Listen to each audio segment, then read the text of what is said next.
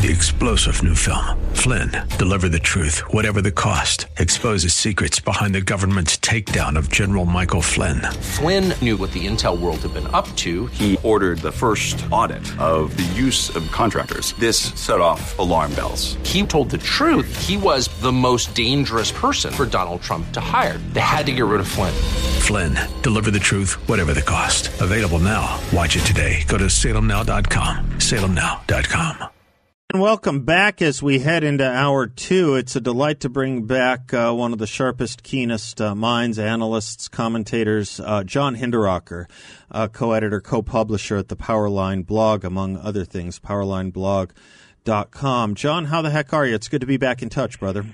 Hey, it's great to be on your show, Seth. Thank you. I wanted to talk to you. You titled the piece, it's almost self-explanatory in your title, Can Elon Musk Save Twitter? And I just wanted to talk around a few things with you about that, as well as the proposed model legislation you have offered up to various legislators, including in your own state of Minnesota. Before we get to the model legislation, though, John, I have to tell you, I noticed just a little bit in your piece too.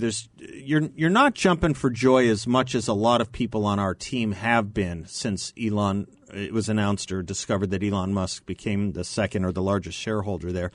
I too am a little. I mean, I'm happy about it. It's a good thing, I think, but there's some reasons for reservations here and there. First and foremost, is this what we've come to as a society, where we all vest our hopes in one hopefully fortunate multi-billionaire somewhere who agrees with us to save our political space? If that point makes sense to you. Hey man, he's an oligarch. Yeah. but at least he's our oligarch. Yeah. Let me just say this up front, Seth. Yeah. The fundamental divide in American politics today is on free speech. Yes, right. Conservatives are in favor of free speech. Liberals are opposed to free speech. Right.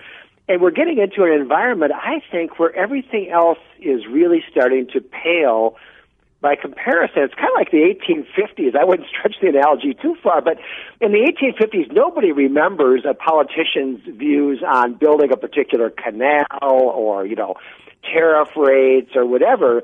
What was relevant the need for a Homestead Act. Right, exactly. Right. What was relevant was your position on slavery. Right, and that's how people have gone down in history. Right. What was their position on slavery? I think we're in a moment kind of like that with free speech. Everything else, you look at liberals, like a guy like Glenn Greenwald, for example, someone like Alan Dershowitz, lifelong liberal, and yet he's detested by today's liberals and greeted with open arms by today's conservatives, because free speech, I think, has really become the defining issue of our time. You make a really powerful point there and a good analogy. Let me remind me if I miss it, John, to come back to your analogy to slavery, because I think there's something big there. But on the Alan Dershowitz, Glenn Greenwald front, maybe even throw in a few others, maybe Andrew Sullivan. Tulsi Gabbard. Maybe a few others like that. You think about Nadine Strawson. I'm blanking on the old math professor who used to be the head of the ACLU. It's funny, when you read them, they sound like conservatives, but it's only because of that point. You're right. It's only because of that point. I mean, I think they still vote Democrat. I think Dershowitz still brags about doing it. But they do sound like one of you or me, John. They really do. Because I think you're right. That has become such a dividing line. And, okay, here's my point about your analogy that I think is so poignant. Lincoln in his day, and I guess we in ours, we identify this as really not just another opinion to argue about back and forth, perhaps. This is really going to the core of who we are as a country, who we are as a constitutional republic. If slavery wasn't wrong, nothing was. If free speech doesn't matter, very little can. I think they're not exactly on par in the enormity of their crimes, but they are on par in the pregnancy of import to what we are as a country. Well, I think that's right. I mean, I think that free speech has become really the defining issue of our time. I have no idea what Elon Musk thinks about marginal tax rates or tariffs or foreign policy toward, Russia or whatever. What I do know is that he's in favor of free speech, and right now that makes him an ally. I would love to see Elon take control of Twitter. I'd love to see him buy a controlling interest in the company and appoint get a new board of directors and management that would commit to Twitter to being a free speech platform. So in your post, and where you've got me agreeing with you fully on that point, is you're someone who has built from nothing a massively important, a major website, a blog, website, whatever you want to call it. From zero, you built it. You know what it takes. And your point is, yeah, we can start our own. It's really hard. Do you want to say something about that? I mean, a lot of these ventures come and go pretty fast, don't they?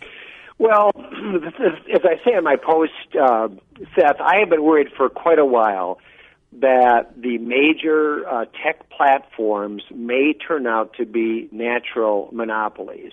We used to have Facebook and MySpace. Now we only have Facebook. Why is that? Right. I think the answer might be because of network effects. Okay. And network effects simply mean that with respect to some services, the value of the service depends on how many other people use it. Yeah. A highway is the opposite. The more people are using the highway, the less valuable it is. Right. But a social media platform, why is Facebook popular? Well, because it's a one-stop shop. Yep. If you want to track down your old high school classmates, you don't have to go to 27 different sites. You can just go to one, Facebook.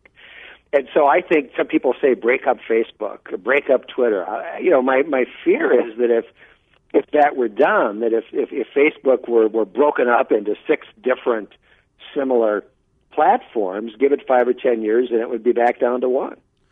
I think you're right, and I don't know that breaking it up actually gets us what we want, which is kind of what you're going at with your model legislation. That's a pretty good segue. Do you want to talk to us about the elements of what you propose?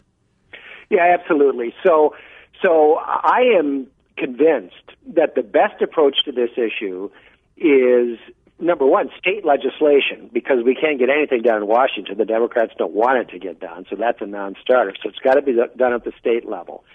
And I think that it's not wise to couch legislation in terms of censorship, no censorship in social media platforms, because you run head-on into a couple things. Number one, these are private companies, which under the First Amendment, obviously legislation can change that, but the history and the culture are that as private companies, they can do what they want. And number two, they have a point. Facebook comes in and they say, we have to moderate content for the sake of user experience. Sure. We don't want child pornography. Sure, you have to do on it. Facebook. We don't want terrorists organizing on Facebook. Right. It happens anyway. But they're right when they say they don't want those kinds of things. So I think that going the censorship route is really beating your head against a wall. So I think the best approach is state legislation that bans discrimination in the moderation of user content. And I've drafted a bill that bans discrimination on the basis of race, sex, religion, and political orientation. And it provides a right to a jury trial. It provides statutory damages of $50,000 per violation, along with attorney's fees. And so if a state passes this law, if you think you have been discriminated against on the basis of political orientation, like me, for example, I got kicked off Twitter for no apparent reason, my account just disappeared. And I'd love to sue them and do some discovery and find out what happened to my Twitter account. Mm-hmm. They claim they've never heard of me. Mm-hmm. So it provides a private cause of action, and it bans discrimination on all of those grounds, including political orientation when the social media platform is doing moderation of content. I want to direct people to go look at it. You can go to powerlineblog.com and see John's post. It's titled, "Can Elon Musk Save Twitter?" and he embeds his model legislation. It's only, I think, about 3 pages, if I'm not wrong. Am I right about that? It's only about 3 pages. Yeah, it's pretty short. Yeah, very readable. Yeah. Now, John, is this in some ways, well, can I keep you another segment? Do you have to go? Absolutely. Okay. Sure. Because the question on the other side of this break, if I can ask you, is this in some ways akin to, say, the Title VII or the Civil Rights Act of 1964? Is it kind of giving a form of public accommodation here where we are injecting certain desiderata that these places simply cannot do? Can we talk about that on the other side of the break? Is that the right analogy? Is it inapt? Absolutely. Okay. It's a great analogy. Oh, yeah. All right, perfect. I'm Seth Leibson. He's John Hinderaker, among other things, co-publisher, co-editor of the Powerline blog, powerlineblog.com. He also happens to be one of my favorite analysts and thinkers. I'm Seth Leibson. We'll be right back.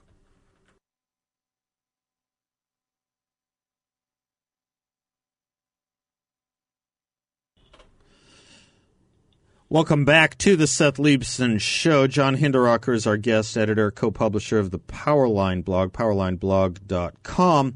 And we're talking about a little bit about the Elon Musk purchase into Twitter, but also, the larger long-term efforts here. John Hinderaker wrote some model legislation available to states to use. John, is it wending its way through Minnesota's legislature a little bit, or what's the status it is. there? It's been introduced to the Minnesota Senate, and it will shortly be introduced to the Minnesota House. I think it will pass the Senate. Yeah. I think that the Democrats who control the Minnesota House will do everything possible to prevent it coming to a vote in that body, because a lot of Minnesota Democrats are not comfortable voting against legislation that bans race and sex discrimination. Yeah, maybe so. I hate to almost tell you this because I hate the thought of it, but maybe go get the tort lawyers on your side. They can be pretty powerful, and I think you will be giving them a little more work here. But good point. Yeah, in this sense though that I was raising, is the analogy to what you're arguing for, that what you're promoting here, John, is it a little bit like the 64 Civil Rights Act in the sense that, these were private hotels, private restaurants, private institutions that the government was now saying who you can't refuse to serve or hire? Is it a little bit like that? Seth, it's very much like that. Okay. And this is one of the reasons why I think non-discrimination is the way to go. Because while people immediately say, if you start talking about private companies like Facebook and Twitter, well, private companies can discriminate, can censor. Right. Fine, but we're all used to the idea that, at least in some realms, they can't discriminate. So they cannot discriminate in public accommodations. They cannot discriminate in employment. And here we're saying if you're a social media company, you can't discriminate in user moderation. So that puts us squarely within a kind of law that people are generally very familiar with. And one of the advantages of this approach, Seth, is that I think we could very easily take ideas that have been developed in these other contexts and apply them here. For example, suppose you sue Twitter because they canceled your account. Okay. And they say, well, we canceled your account because it was violent. Yeah. Well, you get to do discovery, you get to find the emails and so on where they talked about canceling your account. Right. But beyond that, you can argue, no, that's not the real reason. That's a pretext, because did you censor the account of the woman who held up the bloody, decapitated head of Donald Trump? Right. How about the mullahs of Iran? There were something like 37,000 Twitter accounts that did tweets using the hashtag Rape Melania. No kidding, Just John. Are you serious? Are you serious? Yes, Say it again. 37,000 Rape Melania. Well, how about them? Did they get canceled? Well, the answer is no, they didn't. No idea. So this would open the door to plaintiffs, people who have been censored by Facebook, Twitter, and so on, to do some discovery and to make the argument and say, I don't believe that's why you canceled my account.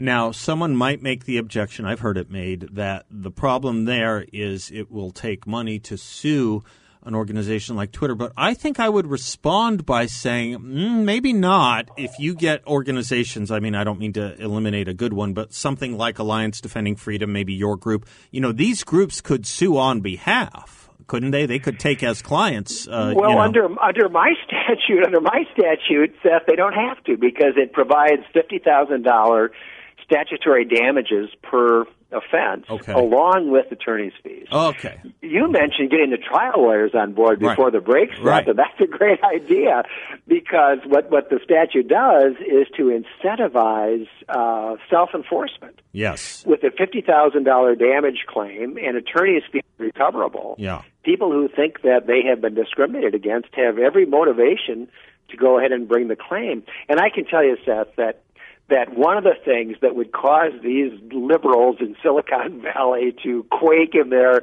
boots, In their sandals, yes, in their Birkenstocks, yes. Yeah. is the thought of going in front of a jury. Yeah. In a state like South Dakota or Tennessee or Florida, all the places that they look down on, and have to justify their censorship. John, would these kinds of cases, removing yourself from being the author of this legislation, do you think these kinds of cases would be fairly, how do I want to put this, fairly easy to prove? Fairly easy to, you wouldn't need a lot of them. You would need like maybe 4 or 5 to send the message and stop the behavior, wouldn't you? I would think, maybe. I think that if a few of the larger red states pass laws like this, it would have an immediate impact. Yeah. These people would be really concerned about the idea of thousands of lawsuits all across the country, and all of them heading toward a jury trial. And it's not very hard. I, as you know, Seth, I handled major lawsuits. Yeah. No, you've done this stuff before. Hundreds of dollars. Yeah. And it's not that hard to do basic electronic discovery. If you ask a company like Twitter to produce all of the emails that anybody ever produced that in any way refer to your account, that's cheap to do. Yeah. If you're a lawyer, you can do that in about 15 minutes. Now, it's not so easy for Twitter to respond to it, but it's not that hard. I'm guessing it's easier and easier. I mean, they would obviously engage in as many legal delaying tactics as possible, but I would just think the way things are computerized, it wouldn't be that hard to pull up everything that mentions John Hinderaker. It's not that hard. The cases that I handled in the mature years of my career, the parties routinely exchanged millions of pages of documents. Millions of pages. Now, that obviously is far more extensive, but by legal standards, what we're talking about here is very easy. Do you see any resistance from anyone on our side about this? I mean, is there a libertarian? There might be a little libertarian concern, but then again, maybe not. I think this divides the libertarians a little bit. Well, good question, Seth. I've seen a little bit. I've seen some of it. I think comes from sort of the Chamber of Commerce Republicans who view corporations as being almost sacrosanct. And lawyers. And there's a little bit of that. Oh, we can't tell a private company what to do. A little bit. Well, the truth is, we tell private companies what to do and what not to do all the time. I mean, has anybody read the anyone looked at the CFR lately? Yeah, the Code of Federal Regs lately. Yeah, exactly. Yeah, exactly right. Well, John, I'm glad that you're doing this. I'm gonna be doing my best to promote this because I think this is the right idea and the right way to go. We cannot continue to just wait on American oligarchs, right, who move here from South Africa or something. We just can't. I mean, at best, that's Plan B. Yeah. Okay. Plan B: import more oligarchs. We may have a few. John, you guys do such great work. I love having you on. I love that you're my friend, but more than anything, I love what you've done with Powerline Blog. It is such an important resource. I don't know what we'd be as a movement without it. So kudos to you and Steve and Scott for everything you've built and everything you guys do. Really, thank you. Well, thank you so much, Seth. All right, brother. Be good. Thanks for spending some of your evening with us, and we'll talk soon. Okay. Bye-bye. All right. You betcha. I'm Seth Leibson, 602-508-0960. We will be right back.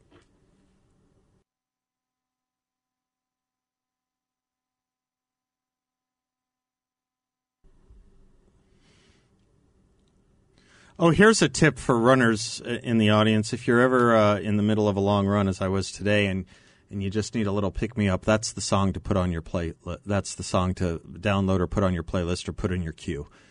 Lawyers, Guns, and Money. That'll get you going. Crank it up. It'll get you back into the speed you want. I was getting a little sluggish after a run, and I thought after a long part of the run, I needed a little of that. I put in some of that. I put in. Well, I can give you a list if you want. Someday I can maybe share my playlist. I also got an interesting email the other day from a listener. It was based on a conversation with Mark Bauerlein, so I guess it was yesterday.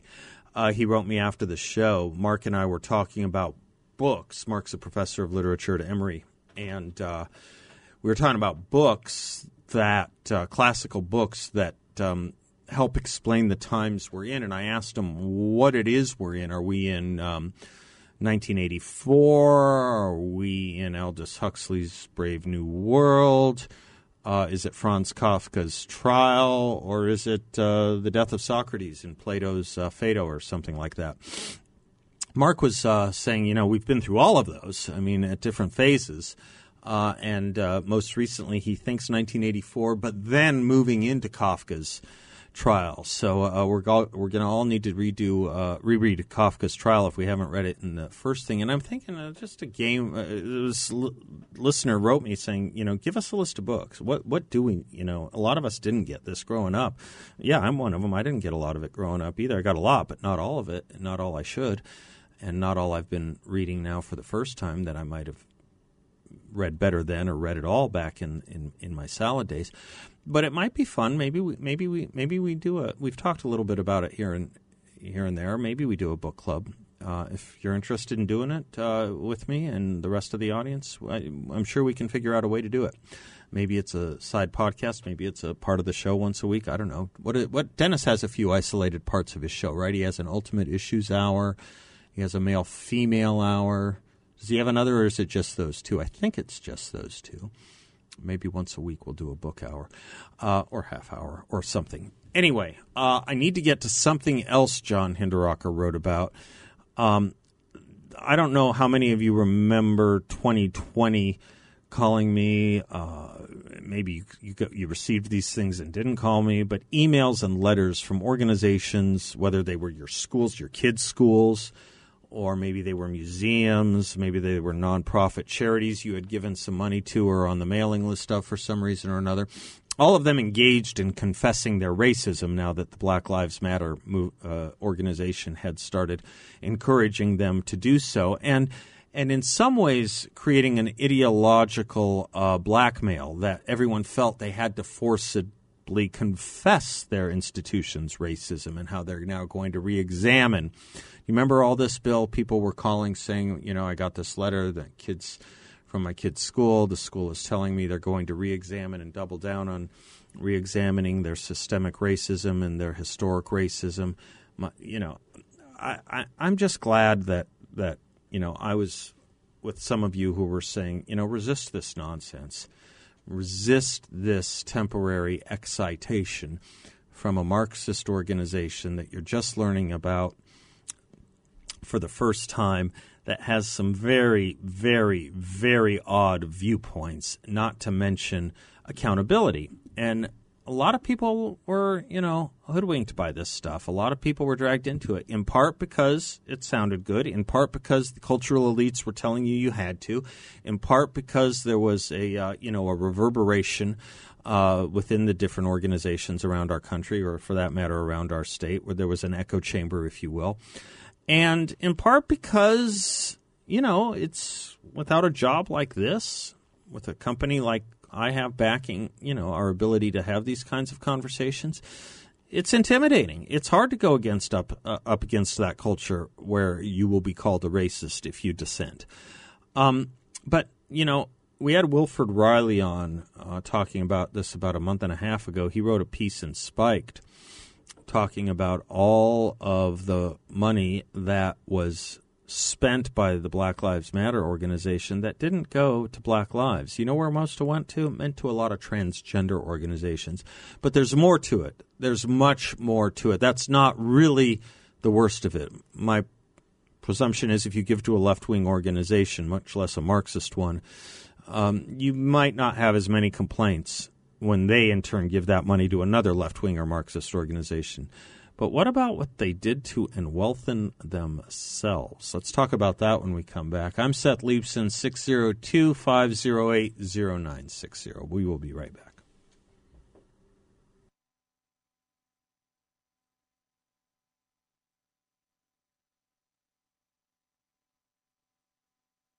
Welcome back to the Seth Leibsohn Show, portions of which are brought to you by Balance of Nature. What a great company, not just because their fruits and veggies are a fantastic product. I take it every day.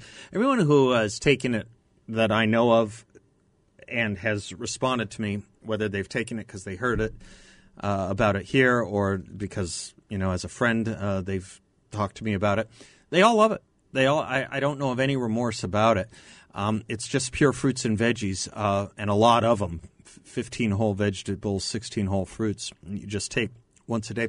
It's also just a great company. We're going to be doing something with them. I'll tell you about a little bit more later. We're still working it out, but not just a company that believes in your speech rights, but American history, too. They're doing a neat effort on American history, and we'll talk about that in due course. But I'm just telling you, it's as a product and as a company, balanceofnature.com. I'm delighted they're a sponsor. I'm delighted to be able to speak out on behalf of them. If you do order their fruits and veggies at balanceofnature.com, make sure to use discount code BALANCE. Discount code BALANCE. Maintain, protect, boost your health the natural way. And it's all natural. 100%. Not any fraction of it. 100%. And third-party tested. All right. As I was talking about in the last segment, Hinderaker, who we had on earlier, also has a post I wanted to share with you about the Black Lives Matter. He calls it the Black Lives Matter scam. The New York Magazine did an expose, so it's going to get a little more attention than Wilfred Riley and Spiked, but it focuses mainly on a $6 million house in California, the Black Lives Matter Global Network Foundation, the BLM umbrella organization, the Patrisse Cullors and those Marxists bought with donated funds. Okay? They bought this house with donated funds in October of 2020. BLM has plenty of money to spare, having taken in, by its own account, $90 million in donations in that year alone, of which it still had $60 million unspent on hand as of about a month ago. Think about that. You're giving money from, I think, a misdirected but a good place in your heart, so to speak, theoretically, to an organization to help support the cause of Black lives, and they're spending it on themselves and not spending it. That's what they're doing. The group's founders love real estate. The New York Post revealed in April of last year that Patrisse Cullors had just spent $3 million then to buy herself 4 homes. You won't read about that on Facebook, by the way. You will not read about that on Facebook. It's currently not possible to share the Post's article on Cullors' home purchase on Facebook because the site's parent company, Meta, has labeled that content abusive. Abusive. Not even racist. Now it's just abusive, to tell the truth, because, words can be violence. Violence isn't violence, but words can be violence. It's, in other words, just simply a matter of inconvenience for the powers that be. It doesn't run close to the narrative they want. The author, the New York Post story, got access to emails and other documents in which the Black Lives Matter leaders discuss how to spin their $6 million real estate purchase. Here's one. On March 30, I asked the organization questions about the house, which is known internally as Campus. Afterwards, leaders circulated an internal strategy memo with possible responses ranging from, can we kill the story, to our angle needs to be to deflate ownership of the property. Yeah, you would think self-described Marxists, as Patrisse Cullors said they were, would want to deflate ownership of the property. It reminds me of the story. See if I can get it as close to right as possible. Yes. Leonid Brezhnev, who is the Soviet premier, chairman of the Communist Party for most of probably this audience's life. He succeeded Khrushchev, and then died in the early 80s, I guess. Leonid Brezhnev was showing his mom one of his dachas, one of his vacation homes, and of course it's more resplendent than probably this $6 million campus at BLM. Very beautiful, ornate vacation home. Leonid Brezhnev is showing his mom, and his mom says, so this is what it means for the workers of the world to unite. Now, who knows if it's apocryphal or not? It doesn't matter. You take the point. He self-described trained Marxists, that's Patrisse Cullors' phrase, and they need to deflate the ownership of the property angle. The first thing Karl Marx cared about. Yeah. They also hired a private detective. Your money went to hiring BLM, a private detective, to look into detractors and journalists, including the New York Post author. How do you like that? Not a very good one if the news journalist at the New York Magazine, if the journalist at the New York Magazine knows that a PI, private investigator, is looking into his stuff, they can't be very good, which is not really the point. Not really the point. And it's not really funny either. It's not really funny. It's a scam is what it is. It's a scam. It is widely known that BLM's finances are a mess, Hinderaker writes. It doesn't appear that the organization has ever carried out the most basic filings required for nonprofits. It was awarded tax-exempt status from the IRS in December of 2020, 2 months after the home's purchase. The distinction meant the group would have to disclose information about the donors and expenditures in an annual filing known as, anyone who's been involved with nonprofits knows, the filing known as a 990. But Black Lives Matter Global Foundation has not submitted those forms for 2020 or, for that matter, 2021. It also has problems at various state levels. The Washington Examiner reported in February that California's AG told the group it was considered delinquent. Will anything be done about it? No. BLM Global Fund has since retained the high-profile Democratic lawyer, Mark Elias, of course, and maneuvered to get more time to formally submit data from 2020. By switching from calendar year to fiscal year tracking. In other words, folks, you were scammed. You were scammed to enrich 3 people. That's what you were doing as you were beating your breasts and thinking you were doing something good.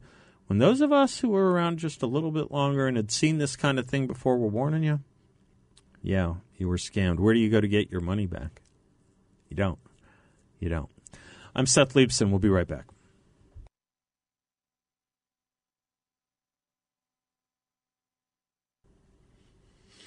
Welcome back to the Seth Leibsohn Show. Bethany Mandel is going to join us at the top of the next hour in just a few minutes here. We go through these massive cultural and political upheavals and convolutions in our society, and you look around asking for who can be helpful on this sort of thing, who can be helpful, who can be a champion.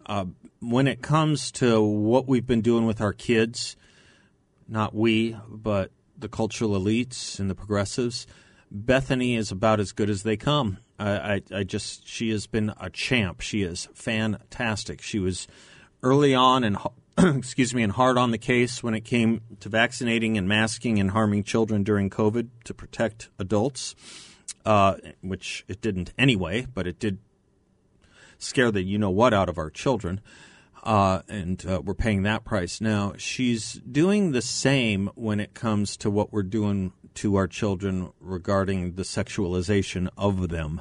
So you're not going to want to miss that. One of the things we're going to talk about, if you don't know this story, I wouldn't blame you if you didn't. The Department of Justice, along with the apparatus, the political apparatus of the White House, is now putting out notices to state officials lest they do what Ron DeSantis did, lest they do what Doug Ducey did last week, Governor DeSantis, Governor Ducey, in passing and signing legislation that protects kids, whether it's protecting the gender of their sports, whether it's protecting their ability to play competitively and on equal footing in sports, because you won't have equal footing, or I don't think anything fairly described as competitive if you allow men into women's sports. That was not the point of women's sports. That was not the point of Title IX. If governors do that sort of thing, like Ducey or DeSantis have done, or if you try and prevent 5-year-olds from learning about things that would make as much sense to them as learning, advanced chemistry, then you have to know what the White House and the Attorney General are going after them. They have issued letters and memoranda telling these governors they're going to be sued. They're going to be sued for discrimination. Here's the fact sheet from the White House, right off the White House website. Biden-Harris administration advances equality and visibility for transgender Americans. Your president says that this kind of legislation will stigmatize and worsen the well-being and mental health of transgender kids. As the president has said, quote, these bills are government overreach at their worst. They are un-American and they must stop. Un-American. Boy, questioning the patriotism now? Is that what we've come down to by thinking that maybe 5-year-olds don't need to be sexualized, 6-year-olds maybe don't need to be sexualized, 7-year-olds don't need to be? That's now the un-American thing. That's not the most interesting thing about this memo from the White House on their website. Most interesting thing is how gosh darn long it is and how many governmental entities they are involving in this, including, who knew, the Department of State, the Department of Homeland Security. Of course, that would include the TSA, and there's a lot of TSA. Who knew the TSA had a role in all this? Oh, but it does. And then, of course, aren't you happy to see that the government is entering the provision of mental health resources and mandates on those mental health resources? And it goes on and on and on. Please read it. Please see what your government is up to. And note when you read how long it is, how much time the government and the apparatuses of government have been working on this. You can tell what's important to this administration by how much time and effort they're putting this stuff out, how much content on this they have put out. This is what's important to them. Well, guess what then? It should be equally, if not more, important to us. We'll be right back. Three-star General Michael J. Flynn, head of the Pentagon Intelligence Agency, knew all the government's dirty secrets. He was one of the most respected generals in the military. Flynn knew what the intel world had been up to. He understood its funding. He ordered the first audit of the use of contractors. This set off alarm bells. The explosive new documentary, Flynn, Deliver the Truth, Whatever the Cost, uncovers the facts behind this scandal. Flynn told the truth. He was the most dangerous person for Donald Trump to hire. I find out the worst enemy that I'm going to face in my life is right here in America. They took my assessment and they wanted me to change it. And I was like, I'm not changing it. They had to get rid of Flynn. With in-depth interviews, archival footage, and never-before-seen personal records of the man behind the headlines. I just felt like I was drowning. Flynn, Deliver the Truth, Whatever the Cost. Available now. Watch it today. Go to salemnow.com. salemnow.com.